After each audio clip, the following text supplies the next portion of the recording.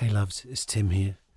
Today's episode is me chatting to debut fantasy author Micah Yongo about his book Lost Gods, which I've been reading and, as you'll hear from the episode, thoroughly enjoying. It's a good old-fashioned adventure. It's it's a really, really great story about a guy who's been trained to assassinate other people, and then he graduates from his Assassin's Guild and all hell breaks loose, and the rest of the story is just this rip-roaring ride through a fantasy world. It's really good, and I just really enjoyed getting the chance to talk to him. Now, for those of you who don't write fantasy, don't think that there is nothing in here for you. I always think it's actually one of the only opportunities, if you don't read certain genres, that you will get to get that cross training and to get that breadth of knowledge. If you don't read or write in these genres, whether it be romance, whether it be fantasy, science fiction, crime, horror,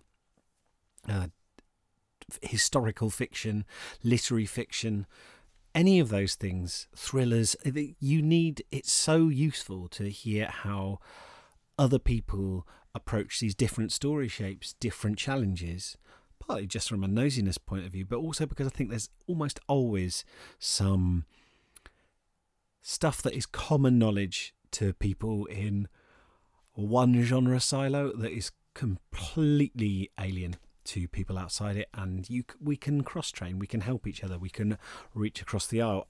I'm a fantasy author, so of course I was dead into this, but I would always recommend, and it's great also hearing a course, but the experiences of a debut author, right? We get to hear this whole process of coming up with a story and characters and how he's seen it through, and now is working on a second book. And I think, if nothing else, that is hugely useful to hear someone who's now been through the process and is emerging into the world of being a published author, right? Because whether that's something you want to do, whether that's something you've dared to occasionally dream of but you really, really don't think you could, or whether that's not what you're in the game for, I think it's really, really interesting to hear a little bit about one person's experience of what goes on. And slowly over the course of this podcast and over the various episodes, we're building up this aggregate picture of what it's like to be a writer writing today, and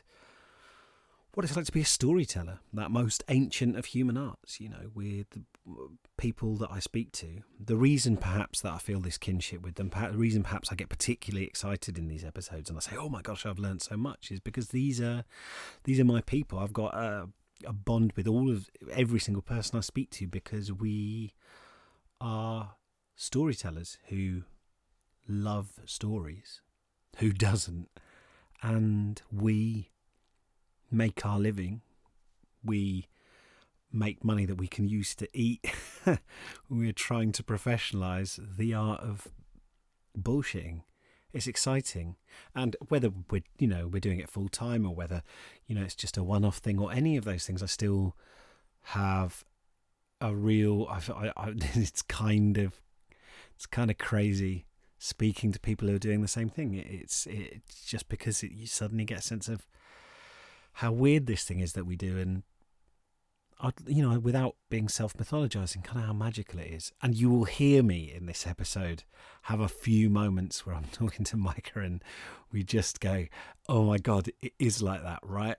So I really enjoyed talking with him and listening to his perspectives on fantasy writing, on world building, on creating characters and finding characters and discovering characters who have some stakes that they're keeping them in the story. And I think that's obviously universally applicable in whatever kind of fiction you're writing.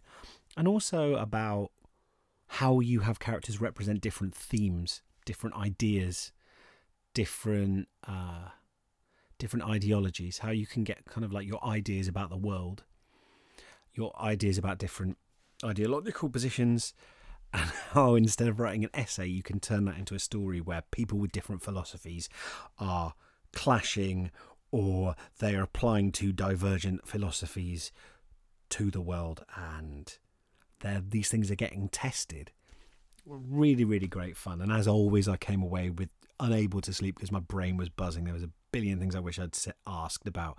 There's a billion things that I wanted to go and think of. So I hope that this is just going to be, aside from making you want, and I'll put a link in the show notes to Micah's book Lost Gods, I hope that you will be inspired from listening to this to click on that and get yourself a copy and support him, support his career. You know, it makes such a difference when you make the choice to like reach out and support a debut author, when you make the choice to reach out and support any author, but particularly a debut author.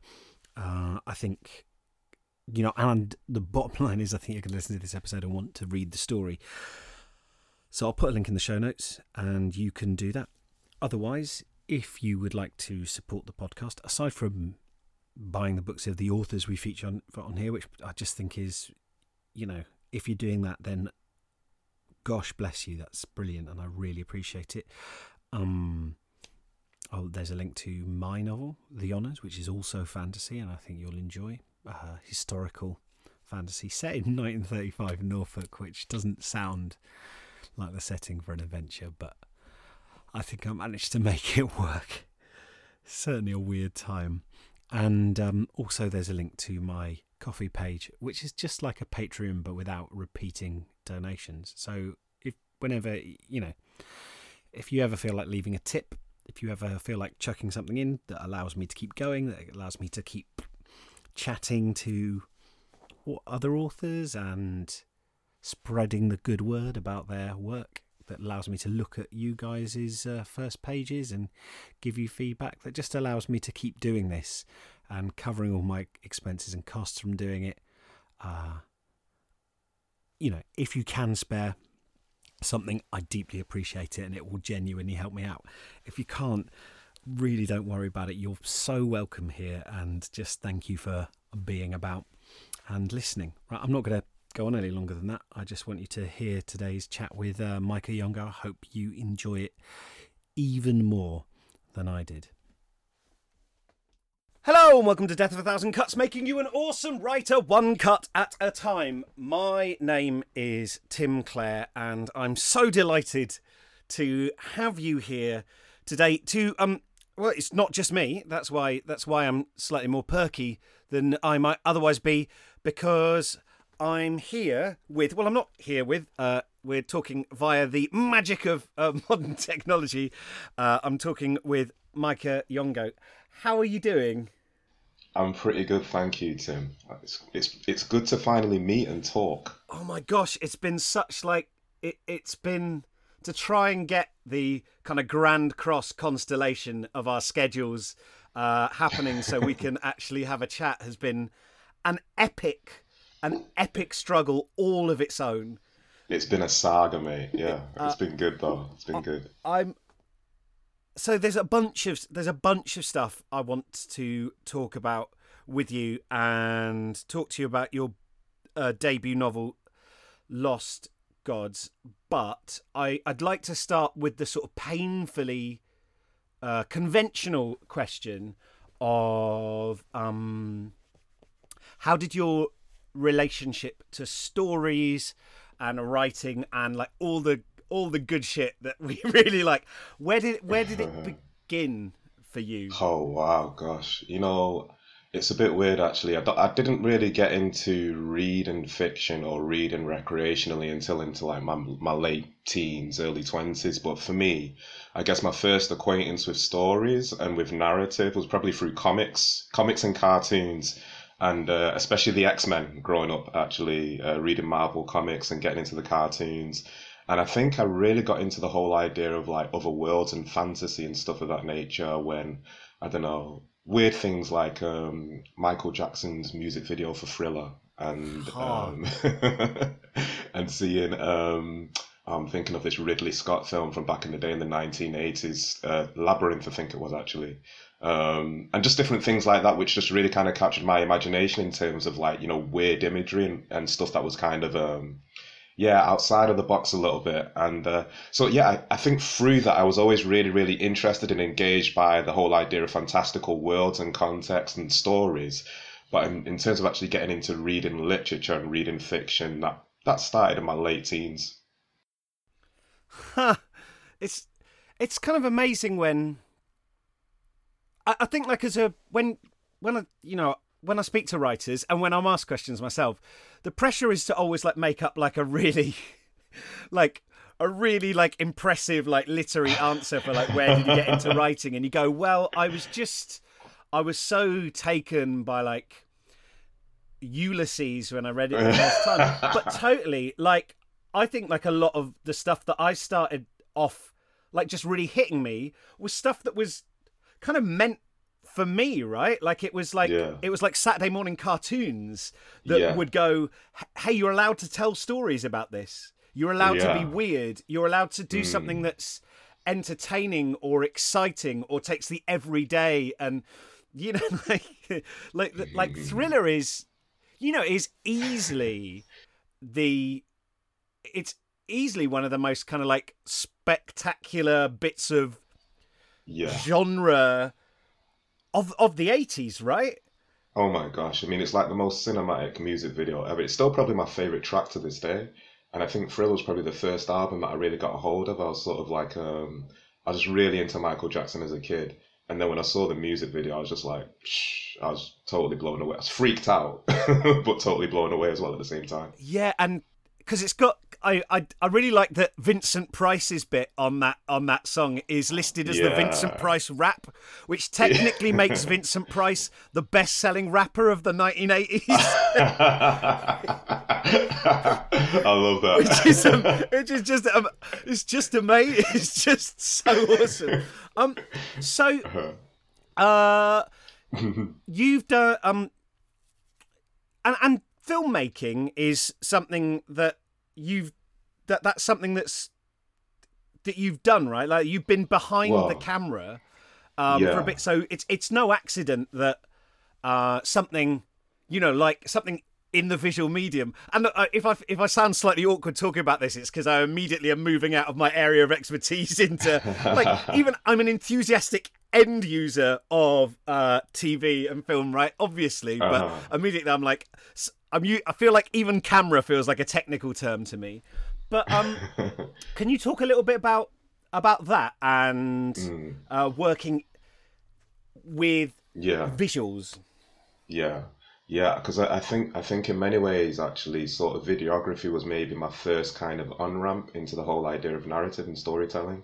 But it was strictly in a non-fiction sense. It was more in a journalistic sense, and also doing like music videos and things for like different media outlets and things of that nature. And the whole visual side. I mean, I guess it kind of goes back to the comics again. I always really loved being able to have some kind of imagery that was evocative, that sort of grabbed my attention somehow, that engaged my imagination in some way. And so I guess it kind of evolved into an interest in photography and then into videography. And I think probably even in my writing, there's quite a bit of maybe a bit of a visual sensibility to the way I write as well, perhaps, which has come out of that as well. I definitely get in Lost Gods. There's definitely some things that definitely feel like shots, right? Like I'm thinking, like where Nathan is quite early on, where he's looking down onto this kind of waterfall and he's hiding. That feels very. I mean, I know like the term like cinematic gets tossed around too glibly, but there's something about the framing of that and the kind of like looking down and this kind of cascading waterfall and the light playing across it that really felt to me as I was watching it. Well, and I guess because I don't want to jump ahead too quickly into it, but I guess also because he's an assassin and because he's often tracking people or hunting people or scanning a scene, he operates very much kind of like a cameraman. Is that nuts? Or like, I don't know. I am making this up on the fly a little bit, but do you know? Does that make sense? Is that It does, it does. I think it's kind of true actually. And it wasn't a conscious thing when I was writing it. I wasn't really trying to like, very deliberately make it about experiencing the world visually primarily and stuff, but it just sort of felt like the most natural way to do it. And it's now looking back in retrospect where I can sort of read certain scenes and think, oh, actually, yeah, there's quite a bit of attention given to the visual aesthetic of the scene and of what's going on in that particular encounter and stuff. But yeah, I think a lot of the time when I am writing, I am thinking visually.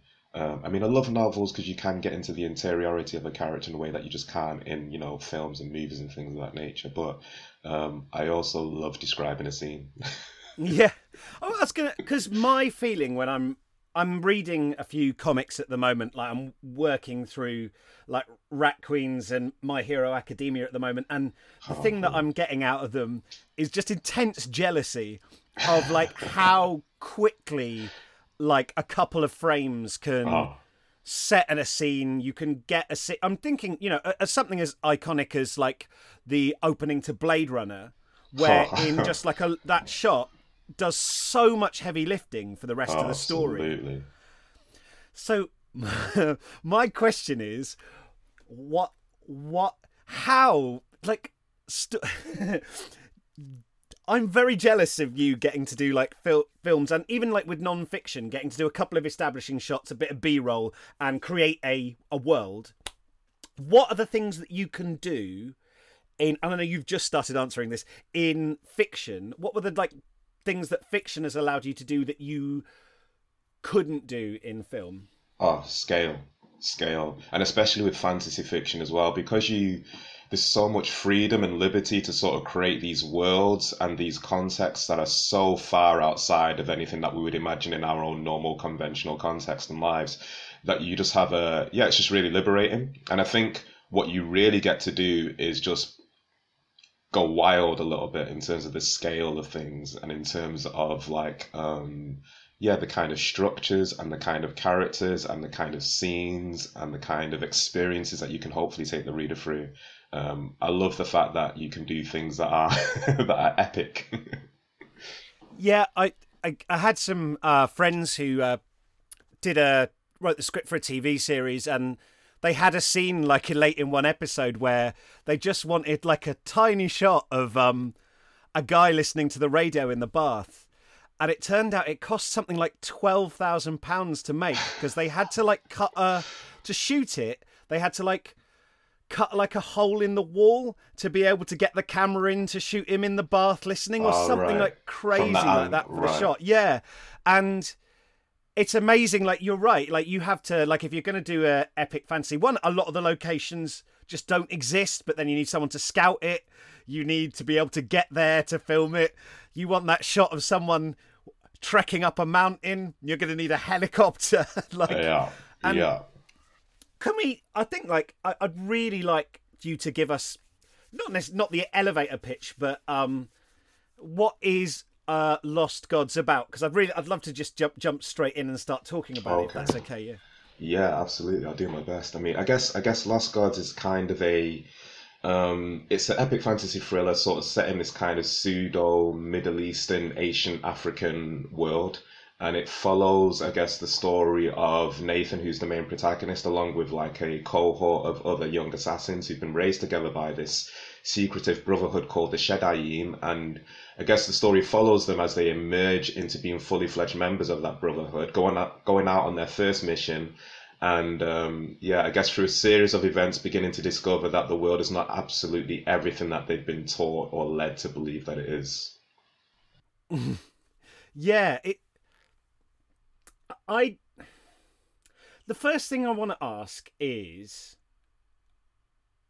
what did you do any research for this? Because it's like something that when I'm talking to like historical novelists and stuff like that, it's like very obvious, like, oh, you must have done research. But people who don't read fantasy imagine there's like you say, because you've got that freedom, you can just you can just make it up. And yeah, I mean, either you've done loads of research or you are an incredibly competent bullshitter, which of course is an amazing, like, is a standard qualification for a writer.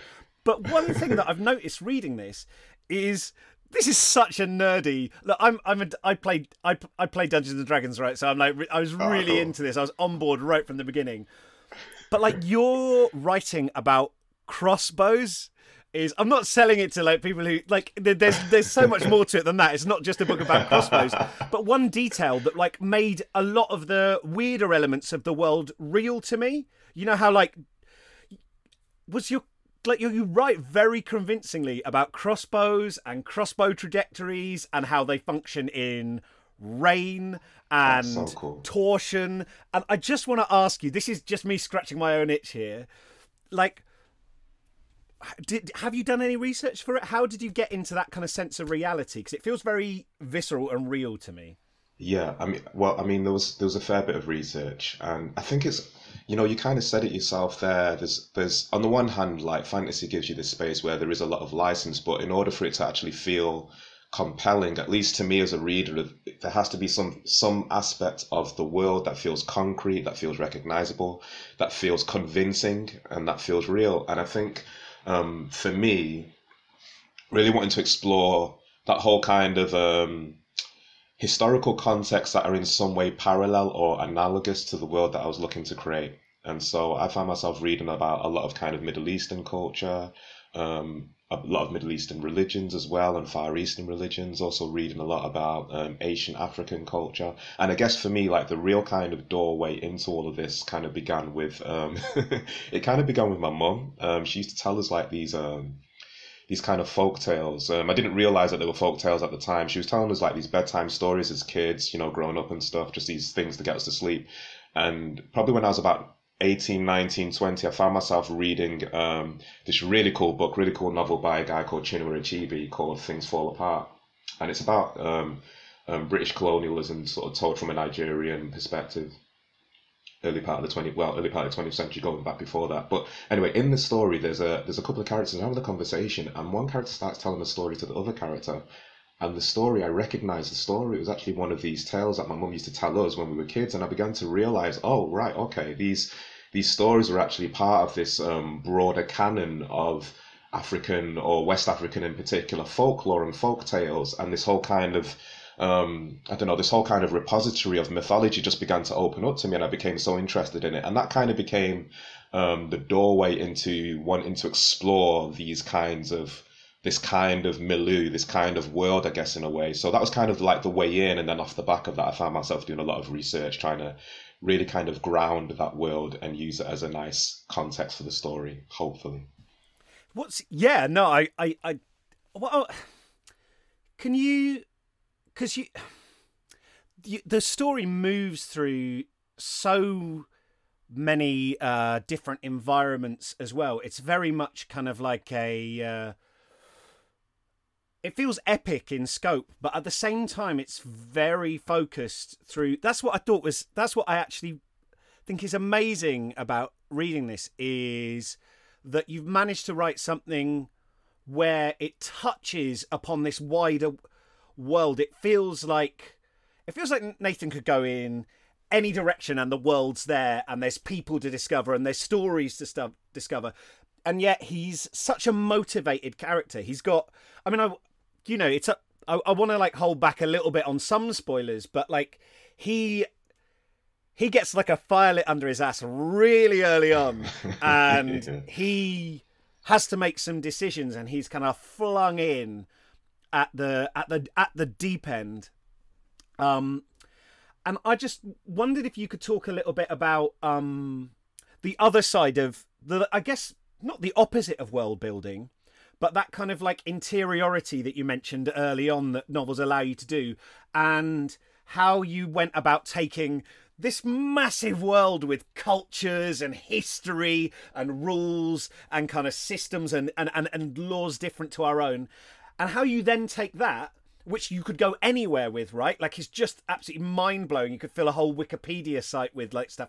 And then you've got this one character located in a time. How did you end up?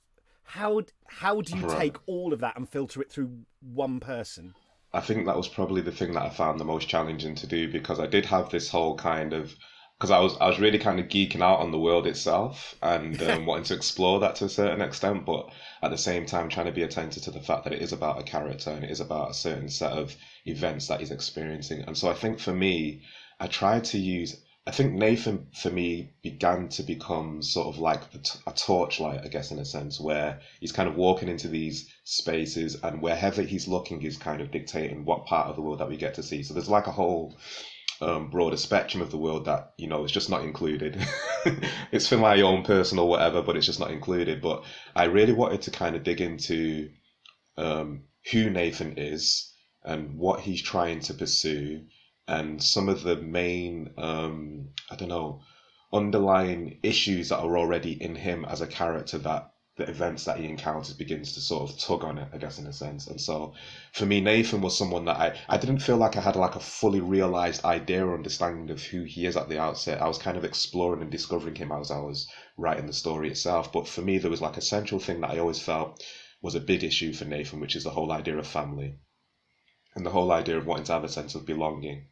And so that became, I guess, kind of the lens through which he was experiencing the events around him. It became the reasoning or what undergirded why he found certain things so important and more important than other things, and sort of started to shape and dictate some of his decisions. And I just wanted that to be like the main motivating factor, wanting family, experiencing things that were kind of compromising or jeopardizing his opportunity to settle into that, and just feeling very, very motivated to try and discover why these issues were happening and how to find a way to sort of have some kind of resolution, I guess.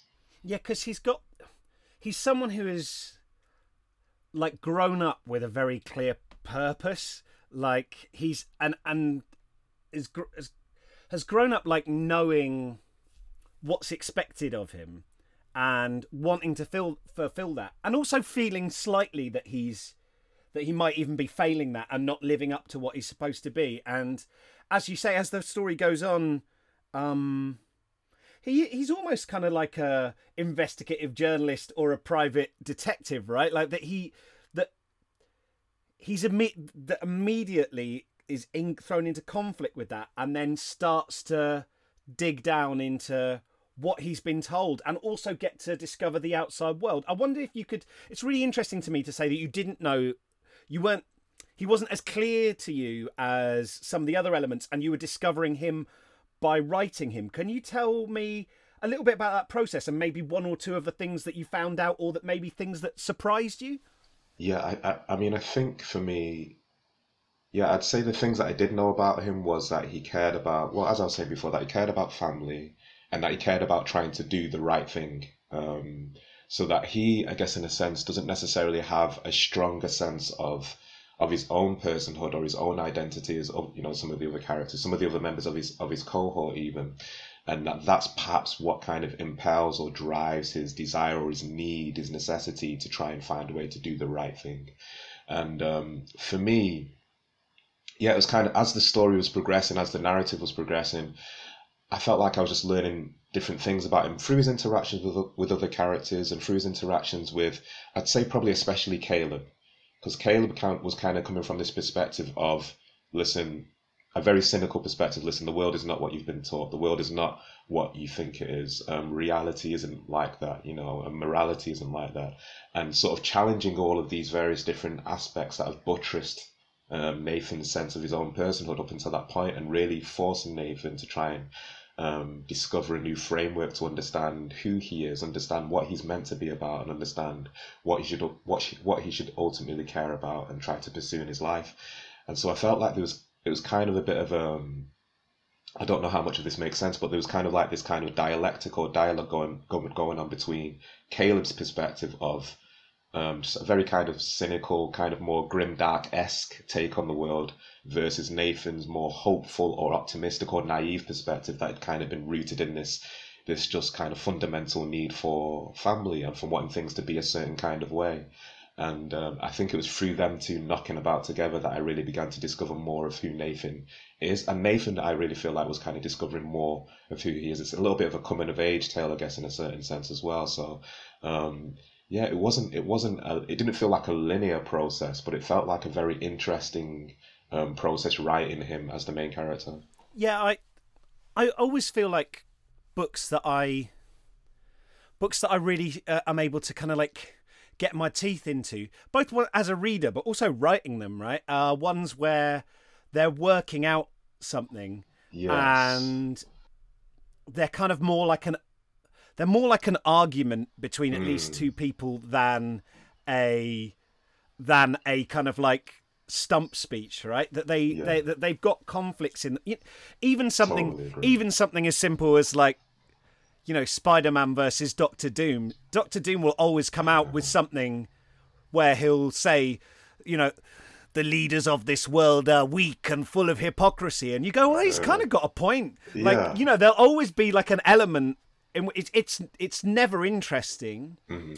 Even if someone is supposed to be quote unquote the villain of a piece, it's never interesting unless something about what they've got to say makes you stop and think, well, all right, yeah, what's your answer to that? Like, that's fair enough. And I just wondered if in writing this, you know, characters bouncing off each other, if that developed, if you got any further with your thinking along those lines. Yeah, I would say that I found it as a really helpful exercise and space to sort of explore some of the things that I was curious about myself, and especially when we think about things to do with, you know, right and wrong and how we define that. And I mean, I know these are very sort of very old hat transcendent themes that are definitely a part of this genre a lot, you know, but I think they're just, you know, they're endlessly interesting and fascinating to sort of explore and try to delve into. And so for me, I think the book definitely became a bit of a vehicle for seeking to do that. And not just between Nathan and Caleb, but I mean, again, I wasn't intending this as I was writing it, but certainly looking back in retrospect, I can see that same kind of dialectic playing off with other characters.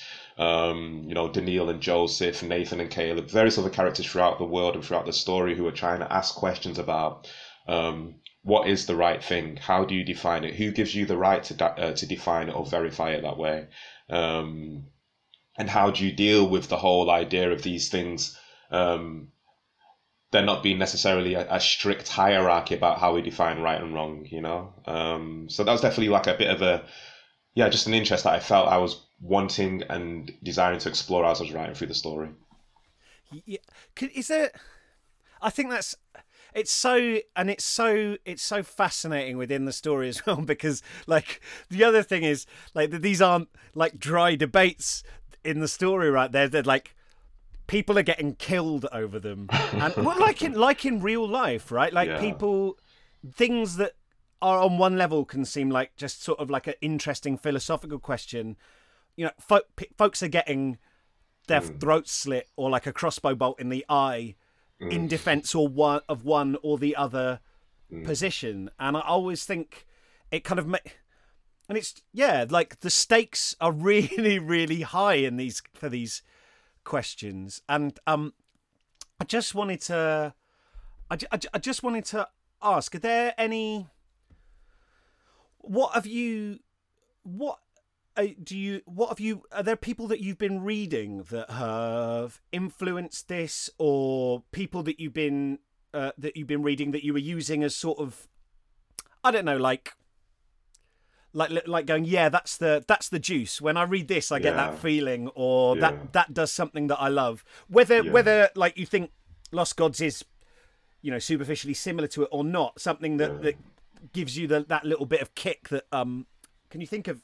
Yeah, definitely. I mean, and again, I mean, Lost Gods is not similar to these examples, but for me, reading some of the stuff from Anton Chekhov, where a lot of his characters will basically just simply be embodiments of a particular way of seeing the world, literally an embodiment of they'll just be like a surrogate or a proxy for a certain worldview. And watching the interplay between those characters is so fascinating and so interesting, because it feels epic because you're aware of the fact that the characters are not just characters, they're also particular ideologies, and they're kind of in conflict with one another and engaging with one another. And for me, stories like that, and I'm thinking also of, I mean, there's a great book that I read a few years ago called Black Man by Richard K. Morgan, which really sort of does this a lot as well, more in a kind of science fiction type of setting. But again, it's a very ideas-driven novel. And for me, whenever I read ideas-driven stuff, it feels epic. It does feel epic. It feels epic in a way that goes beyond just the physicality of the actual world. It feels epic because it's dealing with stakes, with concepts, with ideologies that do carry so much consequence in our own lives, in our own world, whether it's socio-politically or economically or whatever else and stuff.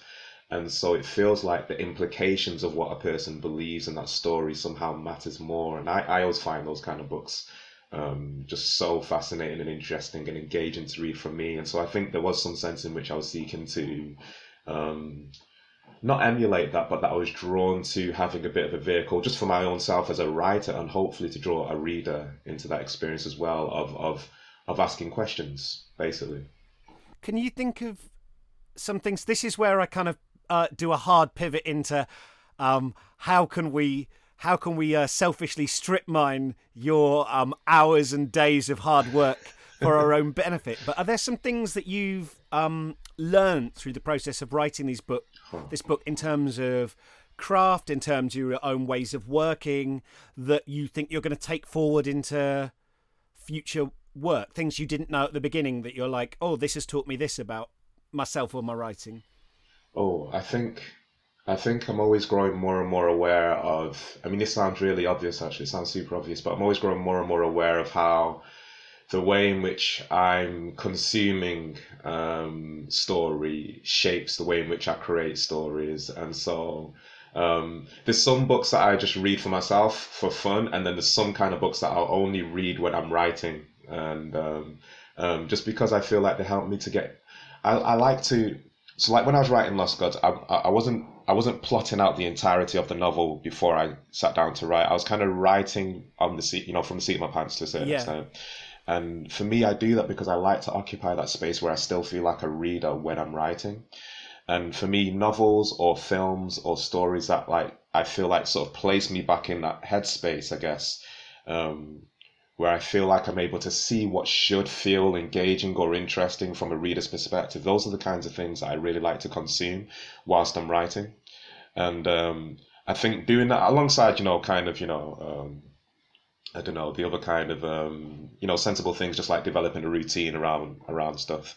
But yeah, doing that kind of thing where I'm more mindful or more intentional about the kind of content that I'm trying to take in, I find really helps me in terms of just maintaining that headspace and being able to write most effectively for me. That's something I'm still sort of learning and growing into, but it's something that I think really helps me. Yeah, I mean, of course, I wasn't suggesting that you perfected the art. Perfected the art of fiction in your debut novel, and now you're gonna, everything you write is going to be easy and perfect. If it was, like, I'm happy for you. I wouldn't. I'd be so jealous. But that's something when you talk about sort of discovery writing or seat of the pants writing versus plotting, and I realise that they're two ends of a spectrum, and that few people do entirely one or entirely the other. Yeah. It's very exciting, and there's all that kind of possibility in it. But there's also a lot of uncertainty. Actually, so many writers I know wrote their first novel with a certain amount of discovery writing, and then they get to the end and they go, "Oh God, I'm never going to do that again. Yeah. Next one, I'm gonna lock this shit down, and I'm gonna plan the whole thing, and it's going to be like military precision." I can relate to exactly that feeling, but yeah. And so I want to ask you. But then, right, this is the thing. Then they do their second novel, and actually they get blocked. They really struggle because they're trying to like rein it in, and then they're all about sort of avoiding mistakes versus discovering. And I want to ask you, how do you hold the line? How do you keep going and learn to be comfortable with all that uncertainty? Writing a scene where you might be thinking, well, I've got no idea how he's going to get out of this. Yeah, I mean, I'm trying to. I mean, it's so interesting, especially now because I'm currently working on the sequel to Lost Gods, and so I'm finding that my process in terms of how I approach that is different, quite different from how I approach Lost Gods. I mean, part of that is just to do with like time and things of that nature, because at least when I was writing Lost Gods, I wasn't necessarily writing, at least not at the outset anyway, with an audience in mind. I was simply just writing from a very personal space and for my own fun, my own sense of pleasure. And so trying to kind of carry that sense of play. That's been like the main thing for me, is really trying to maintain that place of play and to trust it. Because I think yeah, like you were saying, I could really relate to that experience of getting to the end of the first novel and saying to myself, okay, I really need to kind of like create a really structured framework about how I'm going to do this going forward to actually be able to maintain and just be productive, just writing, according to the time frames that I want to write to. But what I've found is that I need to, and I'm slowly discovering a happy medium, hopefully, between the two, where there is some structure, there is some foreplanning, but I'm trying to be more in that headspace of being happy about the uncertainty and seeing it as just a playful thing to do. And I think as long as I'm able to be in that space where I see it as play rather than something that there's a contract attached to it or there's deadline attached to it, I try to forget about that kind of stuff and just sort of play with it. I find that I'm very productive that way. And when I do try to be more structured, it's the opposite effect. So yeah, I think you're right. I think ultimately we do get to a place where we all exist in a spectrum, and we try to hopefully occupy some hybrid form between the plotting, planning, structure, and that playful space of just being able to allow the characters to kind of spontaneously do stuff and to surprise you, I guess. And I at least for me, I really need that sense of surprise and discovery to even feel like I'm writing anything that's good. I think if it feels too planned and too structured, to me, I find it difficult to maintain interest as the writer. Never mind trusting that the reader's going to be able to do that. So for me, I need to have a happy medium between the two.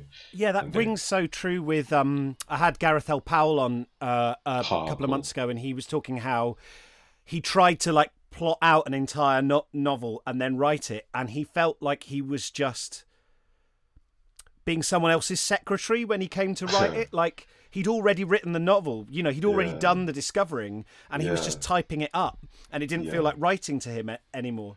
And also, it's interesting what you say about that, trying to like, it's almost like you're trying to defend that space of play. Yeah, that's the word. Because I had Guy Gunaratne was on last month and was talking about him writing his second novel, and In Our Madame Furious City has been like longlisted for the Booker, so he's got all this pressure on him. And he said he had to he's made like a contract in his head where he says, okay, thanks everyone who's liked this first novel. That's great. Now I'm going to go away. I'm going to make something that might be nothing to do with what you've liked. And when I come back, I'm going to bring it out to you. And if you hate it, that's fine. That's up to you. I'll find new people to like it. But to a certain extent, like, screw you, this isn't for you, this is for me. And that's how he's sort of trying to make that... I mean... I really love that. That sounded a bit similar to what you were...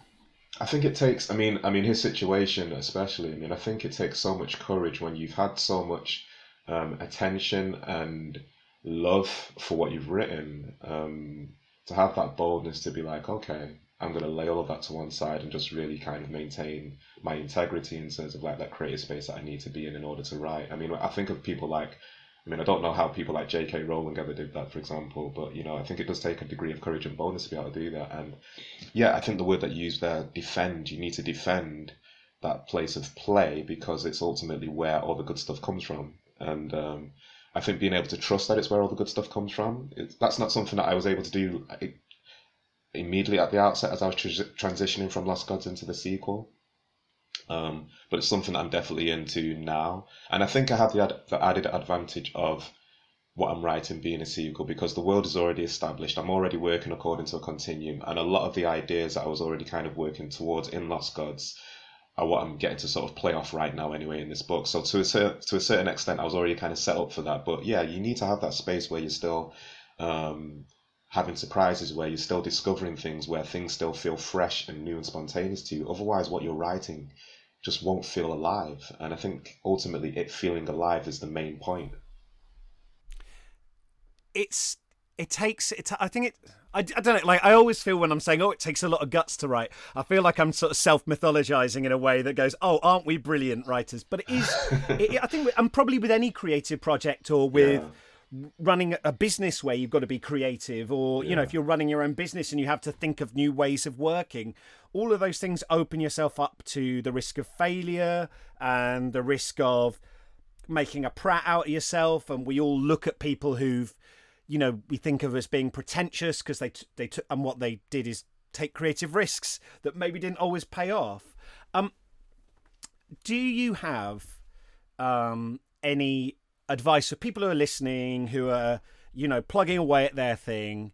Do you have any advice for them on how you get that work finished? Because it seems kind of crazy when you sit down and you start writing the first page of something in your head that could be a novel.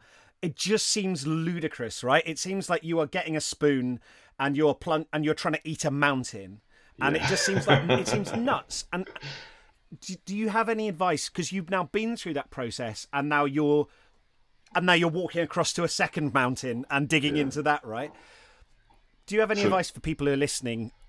I think for me, I feel so ill-qualified to try and offer advice about it, but I think for me, it involves a lot of forgetting. It involves a lot of forgetting about where I'm trying to get to, and just being able to be in the moment with what I'm writing. I think when I'm able to sort of make everything very small, and just try to enjoy and be playful about the scene that I'm writing, the paragraph that I'm writing, the sentence that I write, and just being interested in that present moment with the characters and with the story, the words clock up by themselves. And so I have a word count, but not really. I hold it at arm's length. I have a sort of guideline about where I want to get to, but I find that the less I think about it, the more I surpass it. And so the more I'm just sort of with the characters and in the story.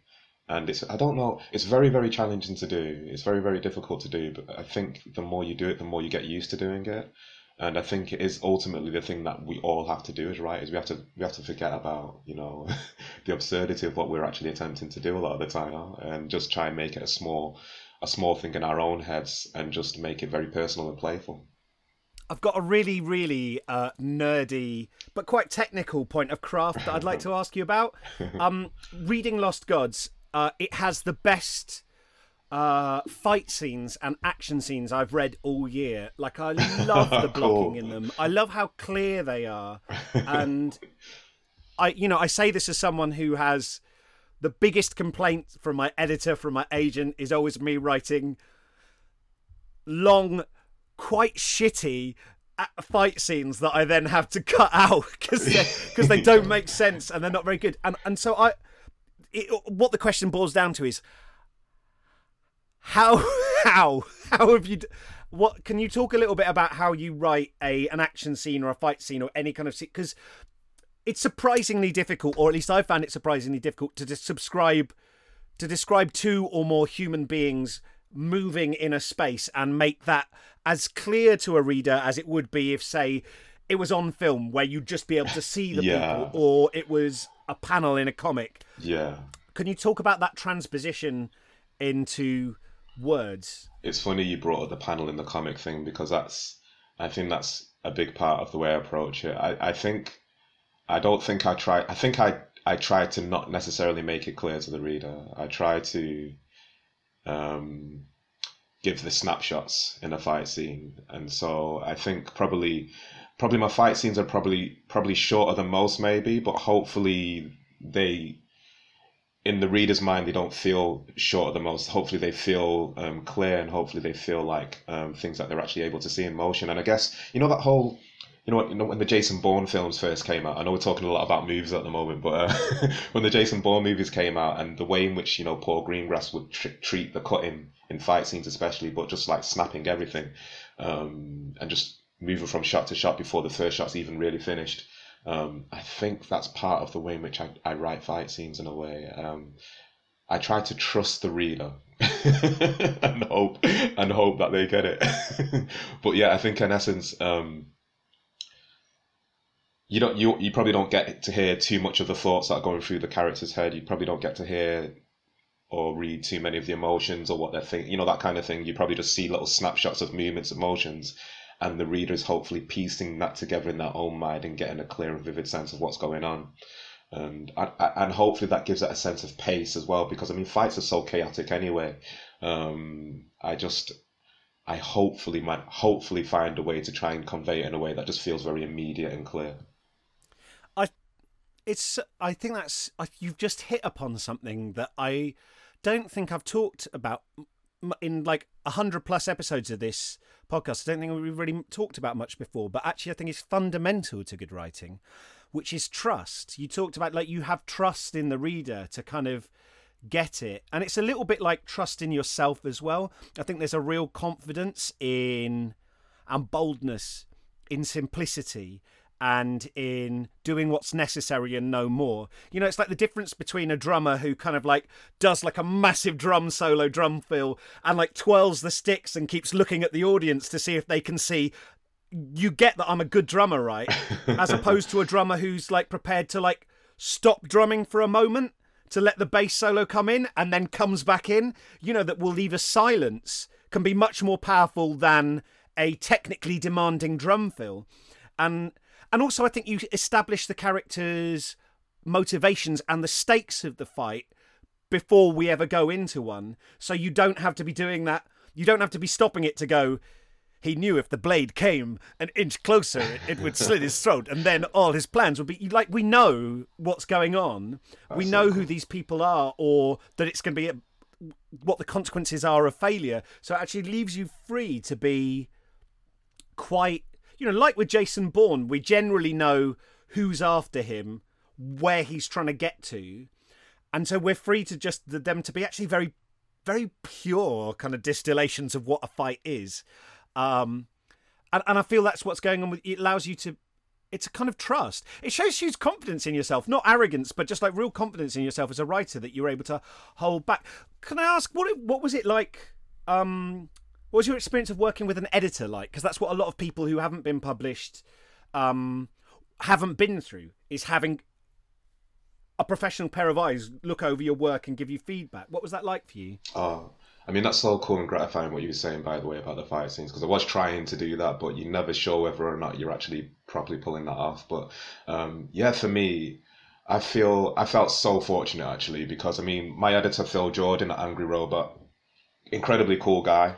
And we would have conversations like the one that we're having now about the story over Skype and just basically, you know, discuss different elements of the narrative. And for me, I felt like I was really able to delve deeper into what I was already intending to do in the novel. So I think in those aspects of the story where I felt less confident, I felt like he was able to kind of give me a clearer perspective of what I was intending to do. And there was a sense of resonance when he was giving input. So it wasn't one of these experiences that I guess people can have when somebody's not getting the story or not necessarily getting the intentions of the author, and you feel like there's a bit of a disconnect in that kind of conversation that you have over the story. With Phil, there was very much a sense of resonance and very much a sense of recognizing what it is that he was telling me and the input that he was giving. So I feel really, really fortunate in that respect. And I think for me, because for me, with it being my first novel, there were so many iterations of it that I went through. I mean, you get to you'll know as well. You get to a place with a manuscript where you've done like 100 revisions, and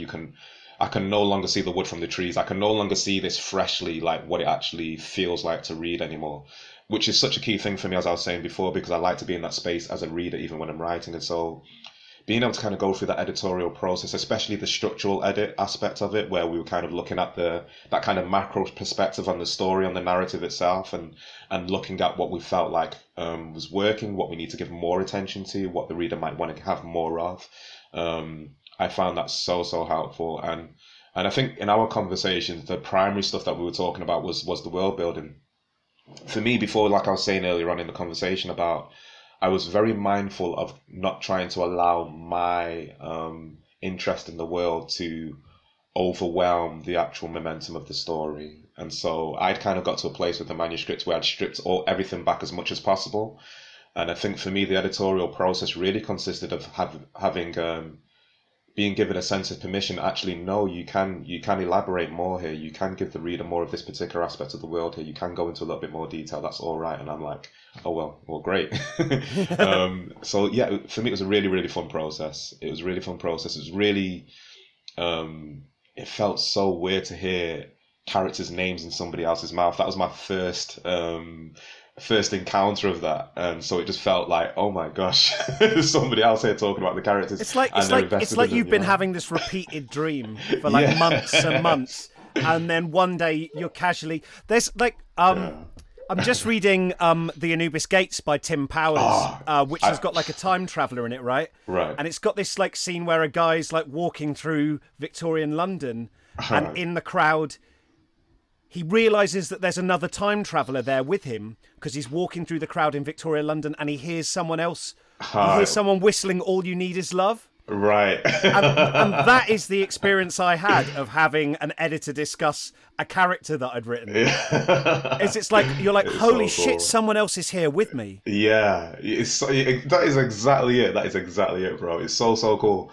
And it's a hugely exciting, for me, it's a hugely exciting thing because, yeah, like I said, I mean, the stuff that I'm trying to do in the book that isn't working, that he's able to point out, but when he's like being able to kind of really elaborate on things that you're attempting to do, but that you weren't sure whether that comes across quite right, and he's like, no, and you can see from the way he's talking about it that it does come across right. It's just so it's a hugely gratifying thing, and such a weird thing because writing is such a solitary thing in many ways. I mean, we have writers groups, we have different people that we get to talk to about our stories, hopefully, but ultimately it's you and the pen and the pad, or it's you and the screen that you're writing on and stuff. And so when it gets to be opened out into this more public space, and when you have an editor or other people reading it, it's just at least for me, it was a very strange and surreal experience, but in a good way. Yeah, because that's when you actually see... That's when the like monster comes to life, right? Yeah. Like that's when a book's completed, when someone reads it, that's what it's kind of for. And it's weird. And it's also, you also are like, there's a point where you're kind of losing control of it as well. You know, people then read it and the characters are going to look different in their heads than what the ones you imagined. They're going to have different suspicions about which one was their favorite, what this person wanted. They're going to take something slightly differently. So it's not just your world that's being created, but you've got this collaborator. Yeah, and it's cool because I try to write in a way, or I try to kind of go through the experience for me where it would hopefully feel like a collaboration with this imaginary person out here that I'm writing to. But yeah, when you get into, I mean, I don't know, when you have people talking to you about your novel and readers who have enjoyed the story, but then they see things in it that you didn't see, and you're like, oh wow, yeah, that's really interesting and stuff. And there are times actually. I mean, I won't mention specifics, but there's certain things which actually of those kind of interactions which inform or have begun to shape just a little bit, like certain things in the sequel as well, because. Yeah, sometimes readers have better ideas than you do. Like, oh yeah, I didn't think of that actually. Yeah, that's really cool. So it's been a little bit of that. Yeah, and you'll definitely have, and you can, and you'll tell like more and more what bits, because you'll just you get like emails from people going, "Holy shit!" and you're like, "Oh, you're on that bit, right?" My favorite thing has been like. Like I've had a few friends who've been reading the novel and just literally them WhatsApping me like at every page or chapter like what's going on? Why is this happening? What are you doing? You know, that kind of thing and stuff. It's just been that's been like the most fun. Yeah, I definitely had a moment of reading it where I kind of like took my spectacles off and like looked at the horizon and said like, "Mother of God." I was like, whoa, hang on, because there's definitely some bits where you seem to be doing some like. Just like gentle kind of world building, and then suddenly it's like whoa fuck. Like, it's amazing, and that's why it's like so beautifully poised. I'm gonna sort of want to just first of all thank you so much for giving up your time to talk to me and share all your thoughts and insights. It's just great. Like doing this show is like scratching my own itch. It's just a way that I can really impertinently chat to writers I admire, whose works that I love, and go and get to hear and have a water cooler that we don't have much, yeah. But the final question, which is kind of unfair, but I'm really interested to hear your thoughts on it as a kind of fellow fantasy writer. Just kind of like a kind of state of the nation thing, where you think fantasy is at the moment, and where and where it's going, you know, like what you think of it as a genre, because for better or worse, it's something that we write in or get kind of, we're under that umbrella. And I just wondered how you see fantasy at the moment and where you think it's headed. Yeah, for me, I'm really excited about the genre just now, and I'm really kind of excited about the various different things that people are trying now in the genre. You know, you hear people talk about the way in which fantasy fiction or fantasy literature used to be, and it having, you know, these kind of, you know, staple tropes that people weren't really allowed to deviate from necessarily. Whereas I feel like there's so many new, fresh, different kinds of voices that are coming into the genre right now that is really kind of stretching the paradigm for how we consider what fantasy literature is and what it can be.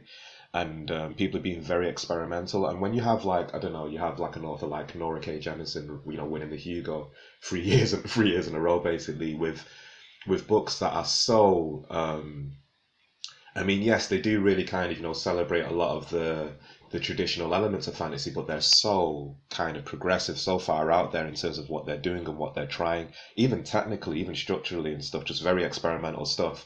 And people are getting it, and people are really enjoying and celebrating it. And for me, that is just it's a really cool thing. And so, yeah, I'm very excited about fantasy literature. I think we're in this space where, especially when people have conversations around diversity, where there's an openness and there's an accommodation of it, and there's an appreciation of what diversity can mean to the genre, and the ways in which it can forward things for all of us and stuff, in terms of like the stuff that we're reading and the stuff that we're writing. Because I mean, story is so important, right? I mean, story is just such a powerful and impactful and profound aspect, you know, without sort of getting too pretentious or, you know, whatever about it. It's a big deal. It's a big deal. And so the fact that we're having these new perspectives come into the genre, I think, is really, really cool. What I really hope happens going forward in the future is that we get into a space where we're really able to kind of celebrate and empower everybody to write whatever they want to write. There's this little, I mean, I've been to a couple of conventions where some of the questions that get asked sometimes is, there's a thing where people are kind of becoming resistant to allowing people from a certain background to write certain things. And so, you know, saying, oh, well, if someone's a white middle class male, then they can't write about X, Y, or Z, which I don't agree with. And so I'm hopeful that we learn how to be more accommodating of diversity, but without taking away the diversity of the individual author themselves in terms of what they feel able or permitted to write about. I think that's a big deal. So, can I just ask you to elaborate on that a little bit? I think we're in this space where we're having conversations about diversity in a more intentional way, and I think because we're doing that, it's allowing us the opportunity to kind of bump up against all sorts of ideas about what it should look like. And so representation is like a big thing that people are talking about and discussing at the moment, which, you know, I'm obviously all for.